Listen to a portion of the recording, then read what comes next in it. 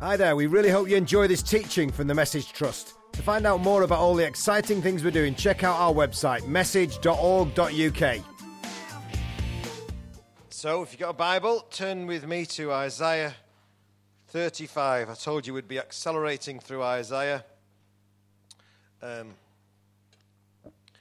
we're looking at Isaiah 35 today. Basically, the last few chapters of Isaiah, like much of Isaiah, actually involves some very, very severe warnings of judgment. Of course, God brings these warnings, not because he wants to judge people, because he doesn't want to judge people, he wants to save people. But why did Jesus speak so much about hell? More about hell than he did about heaven. Basically, because he didn't want anyone to go there. And in the midst of these severe warnings are brilliant shafts of light. But we don't see the light bright enough unless we see it alongside the darkness. We don't see heaven clear enough unless we've got a picture of hell. We don't see how great our salvation is until we realize how fearful judgment is. Do you understand what I'm saying? And there is a move in the church at the moment, I think it's a scary move, to play down the judgment of God. And as we do, I believe we play down the power of the cross. That's how scary. That is what's at stake here. Listen to this. I was reading this in a commentary yesterday. Barry Webb. We, of course, would like to have only one of these realities. Blessing without curse. Salvation without judgment. Heaven without hell. And we're always in danger of rewriting the rules, so to speak, to suit our own inclinations. But the biblical revelation has a stubborn shape, and it resists all manipulation of this kind. It forces us to have a decision. We must have it as it is, or not have it at all, accept it, or make up our own religion. No quarter is given, either by the biblical writers or by Jesus himself. On the last day, some will go to eternal punishment, and some to eternal life. This is big, what we're talking about here. The Bible has some terrible warnings about judgment and hell. He wants to talk about that. But unless we warn people, they won't realize what they face unless they discover the only way out of hell and judgment through Christ. Do you understand what I'm saying? In the midst of all this scary talk of judgment, and we've looked at it some of the weeks here on a Tuesday morning, in the midst of all this scary talk, suddenly there's this incredible shaft of light, one of my favorite chapters in the whole Bible, Isaiah 35, because this is what God's plan is for every person he's ever made. This is what's available to everybody who's God's ever made. This is what we present in schools and tough communities and prisons. We present this incredible salvation picture. It's a foretaste of Christ 600 and odd years before he walked on this earth. It's what Jesus can only do. And I want to present you from Isaiah 35, 6 things from this chapter that Jesus can do. And 6 things that only Jesus can do. First thing is it going to work, my PowerPoint today? You're joking. Julia spent such a long time on that yesterday as well. How tragic is that? Oh, well. Okay, so in that case, I definitely need you to have your Bibles. The first thing is that empty people become full people. Listen to this. And listen, tell me if this isn't a Message Trust scripture. The desert and the parched land will be glad. The wilderness will rejoice and blossom. Like the crocus, it will burst into bloom. It will greatly rejoice and shout for joy. The glory of Lebanon will be given to it, the splendor of Carmel and Sharon. They will see the glory of the Lord and the splendor of our God. What a revival picture, don't you think? Now, I had a picture up there on my PowerPoint of Michael and Sienna's wedding from Saturday, and lots of us were involved in that. It was a picture of empty people becoming full people. I was just shocked to hear the stories of Michael, our lovely, sweet, gentle Irish brother, and his family telling us what a crazy guy he was, what a madman he was, who just went around nicking off everybody, violent, dangerous. I mean, I've heard Michael say this in public, but you couldn't imagine it, could you? And that they all said, yet he met Jesus in prison and came out a completely different man. an empty person. He was suicidal, I think. And his cousin, who was in prison with him, who he's now led to Christ, and we baptized a couple of weeks ago at Ivy, his cousin said, we couldn't believe the change in this family. And the whole family was just talking about an empty life becoming a full life. Don't you love that? And there's his lovely wife, Sienna, who they were going out for a week. And then Michael went to prison for 3.5 years, and she waited for him. And all the family saying, what you doing with that jailbird, Sienna? But she fell in love with this guy, and she waited for 3.5 years. And the Lord saw her heart, and out of prison comes this completely different man who leads her to Christ. And then there were 2 of Michael's cousins who've come to Christ and been baptized. Now, all that needs to happen is, if we would do what Michael's doing, the world would be saved. Basically, if we would just get it, he's been a Christian like 18 months, and one by one he's leading everybody he knows to Jesus, and he's witnessing. And there was this beautiful moment where we had the first dance. And Irish traveller weddings are quite something, so he couldn't really get anywhere near because the dress was about the size of this room. But Michael sort of leaning over this incredible dress.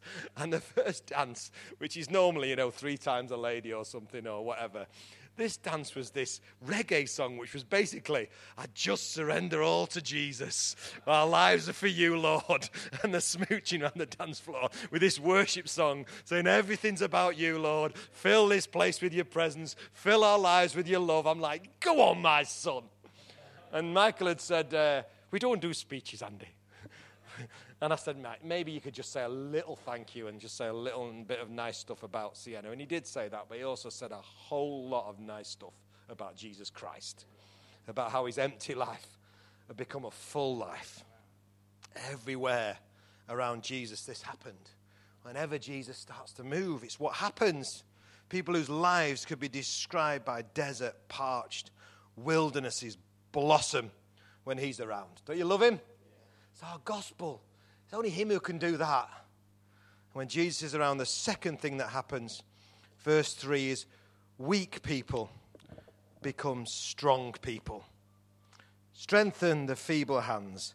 Steady the knees that give way. The first place is when you're really scared that it shows is in your hands.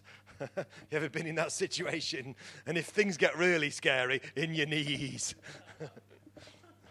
It's a picture of weak people becoming strong people. Ever feel weak? Do you ever feel weak?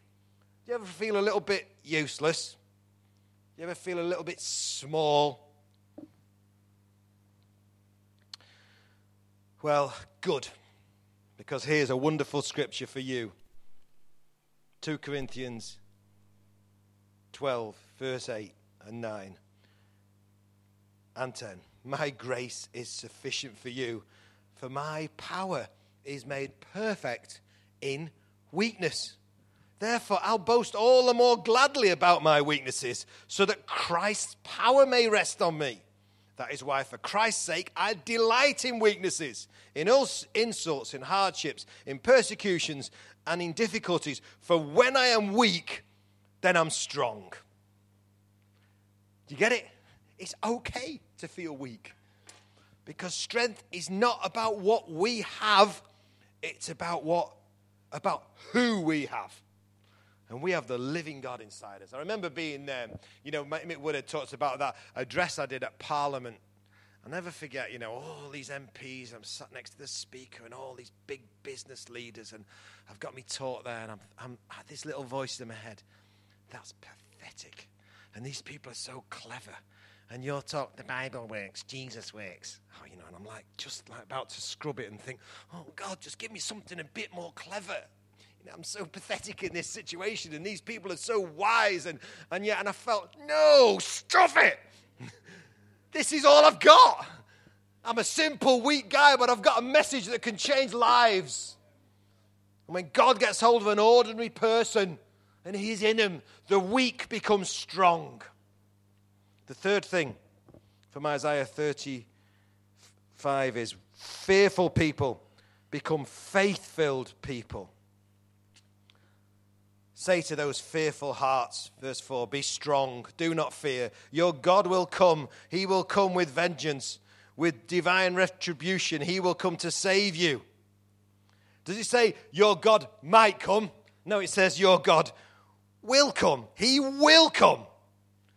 Can we just do all we can, people, to remove the virus of fear that inflicts so many Christian lives and so many ministries, so many churches, holds us back from all we're meant to become? Nothing is impossible for the people who have faith. Something's got to happen when there's a group of people who've got faith in Christ. Because God will move on their behalf. Forgive me if you've heard me say this before, but for a long time I used to teach in genetic, and one of my standard talks was faith is spelled R-A-S-K. Maybe you heard me say this. I think it bears repeating. And I nicked it off John Wimber. Faith is spelt risk. Faith is a risk thing. There must be a risk about our ministry. And Colette said to me yesterday, I've just got such faith. Can we just double our turnover? Should we go for, she said to me, I love having an accountant, finance director like this. Should we just go for 8 million next year, she said. You know, because our turnover is 4 million. I'm like, well, yes, that sounds good, Colette. But faith is spelled R-A-S-K.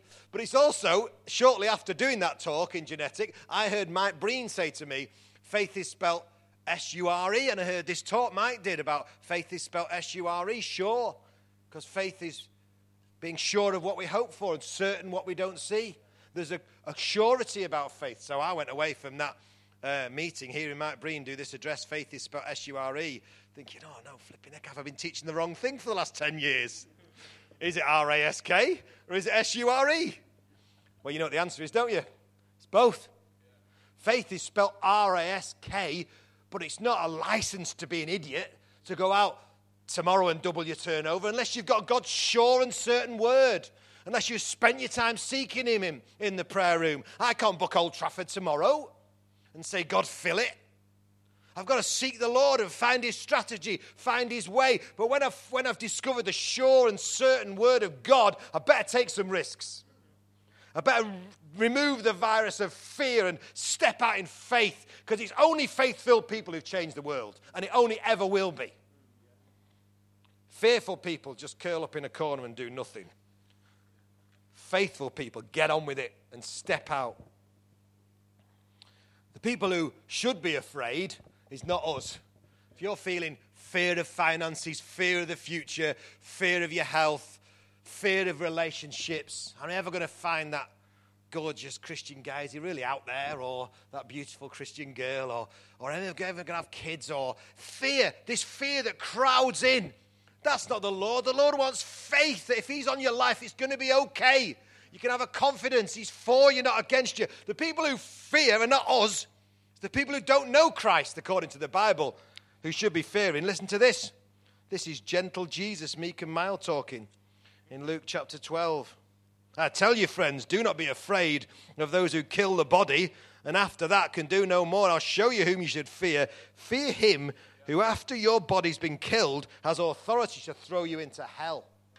There needs to be a bit more fear of hell in our nation. A bit more fear of hell in the church. We need to wake up. People are heading for a lost eternity, and we have the answer. At Michael's wedding, I got talking to a member of his family. Lovely Irish guy who's boxing promoter, doing really well. He's telling me about all his tens of thousands of Twitter followers. And he's like, I don't need your Jesus. I've got the Catholic religion. I don't need to convert to Christianity. That's what he said. I'm like, what did you just say? Explain that to me. And he said, but I'm a happy man. And I thought, how dangerous is your position?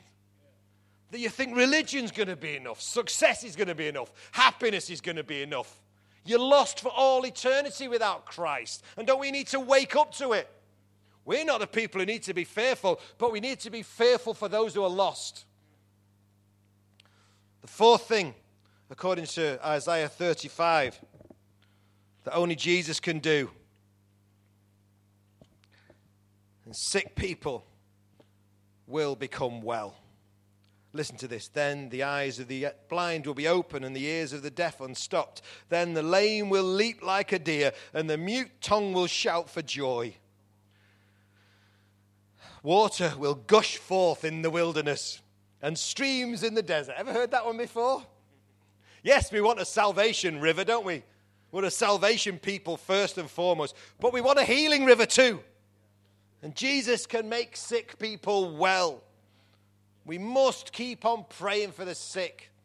Day in, day out. Keep believing.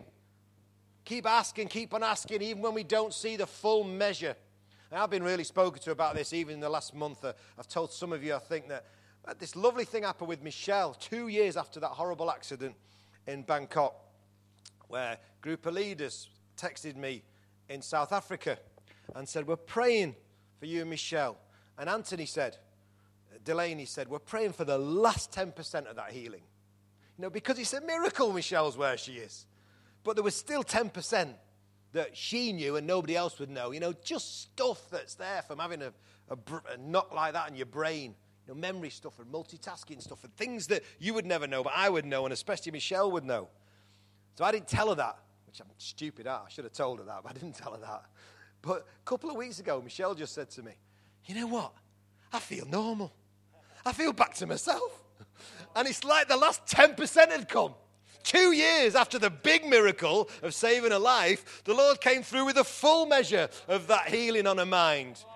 We need to ask and keep on asking, don't we? Because healing rivers will flow. And if we're seeing a trickle of healing, let's believe for a river. Let's not stop praying for Katie. We're glad she's making progress, but we want so much more, don't we? Let's keep on praying for Valerie, Christian's mum. Let's keep on believing for Victoria. If we don't see the full measure, let's not give up. Interestingly, in this Isaiah passage, where it says, the eyes of the blind will be opened, the miracle, apparently, of opening the eyes of the blind was reserved for the Messiah. You don't find the prophets opening the eyes of the blind. It was a picture of the Messiah. And it's fascinating to me, anyway, that Isaiah 61, which is Jesus' mandate for his ministry, comes out of the desert in the power of the Spirit and reads those verses. The Spirit of the Lord is on me, he's anointed me to, and he lists all the things that are in Isaiah. Preach good news to the poor, bind up the brokenhearted, proclaim freedom for the captives, release from darkness for prisoners. And he adds, because Jesus is allowed to, because he wrote the book in the first place. We're not allowed to do it, he can. He adds, and recovery of sight for the blind. Why? Because he's the Messiah. Because he can do this. There's some things that only Jesus can do. One of them is open the eyes of the blind. And Alan Morton was telling us about a child in their church that was going blind, and they had exactly the same experience. Every time they had a big time of prayer, the sight would get slightly better. Not the full measure, not fully restored, but every time they prayed. Sometimes we just have to knock and keep on knocking, don't we? And keep believing. Because only Jesus can open the eyes of the blind, but he loves to do it. And every miracle of Jesus was a double miracle. It was a healing, but it was also a fulfillment of prophecy. Every time we see a miracle, every time we see sick people becoming well, there's a double blessing. Yes, there's a blessing for that person, but there's a fulfillment of prophecy. When Jesus said, as the Father sent me, I'm sending you. He was a river in the desert of sickness and suffering, and so are we. Do we want to see that river flow? Come on, Lord. The fifth thing from Isaiah 35 is thirsty people will become satisfied people. The burning sand will become a pool, the thirsty ground, bubbling springs. In the haunts where jackals once lay, grass and reeds and papyrus will grow. There's only one qualification this morning to receive life-giving water from Jesus. You know what it is? Just be thirsty. Be thirsty for his presence. Be thirsty for his power. Thirst is one of our strongest desires. I love Isaiah 55, where the Lord says, come to the waters. Come, it's a divine invitation. It was a picture of a water carrier walking into desperately dry desert places with a big leather water carrier over his sack. In the King James Version, it says, ho! This is just for James, the King James Version this morning. Ho, everyone who's thirsty. And the water carrier would come into the village. Ho, ho, ho, anyone thirsty?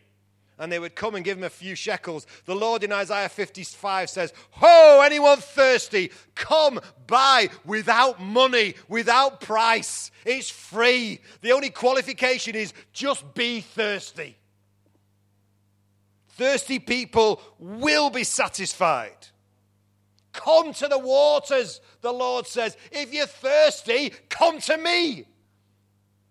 The reason you're thirsty, most of you, is because you're not coming to me. Because I've got plenty of life-giving water to pour into your soul to change everything.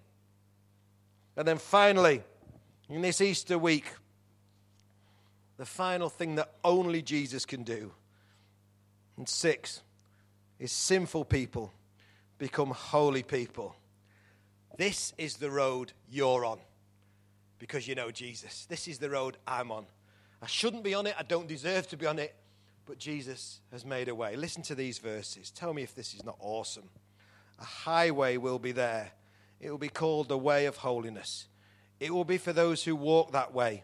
The unclean will not journey on it. Wicked fools will not go about on it. No lion will be there, nor any ravenous beast. They will not be found there, but only the redeemed will walk there. And those the Lord has rescued will return. They will enter Zion with singing. Everlasting joy will crown their heads. Gladness and joy will overtake them. Sorrow and sighing will flee away. I don't know what your present's like. I tell you what your future is. If you know Jesus, it is that. Gladness and joy will overtake you. Sorrow and sighing will flee away. It can happen because of Easter. It's our story. It's our future. It's what happens in Derby prison when an broken Irish traveller, repeat offender, surrenders his life to Jesus. Suddenly, a sinful person becomes a holy person. And he's walking on a highway of holiness, sure and certain destination, heaven. That's the Easter story, isn't it? Because Jesus took on the judgment.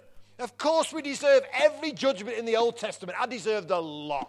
I'm a hopeless sinner. I'm a sinful man. I deserve the full wrath of God on my life because I've rebelled against him in thought and attitude and desire. But that is not my future. Because Jesus took the full measure of all that judgment, all that wrath on himself on the cross. How can we keep that to ourselves, people? Everywhere we look, sinful people can become holy people, made right and acceptable to God, and on a highway of holiness, and heading towards a destination where gladness and joy will overtake them, where sorrow and sighing will flee away. What a gospel, hey? Thanks for listening. Don't forget to check out message.org.uk to find out how you can support or even get involved with one of our teams.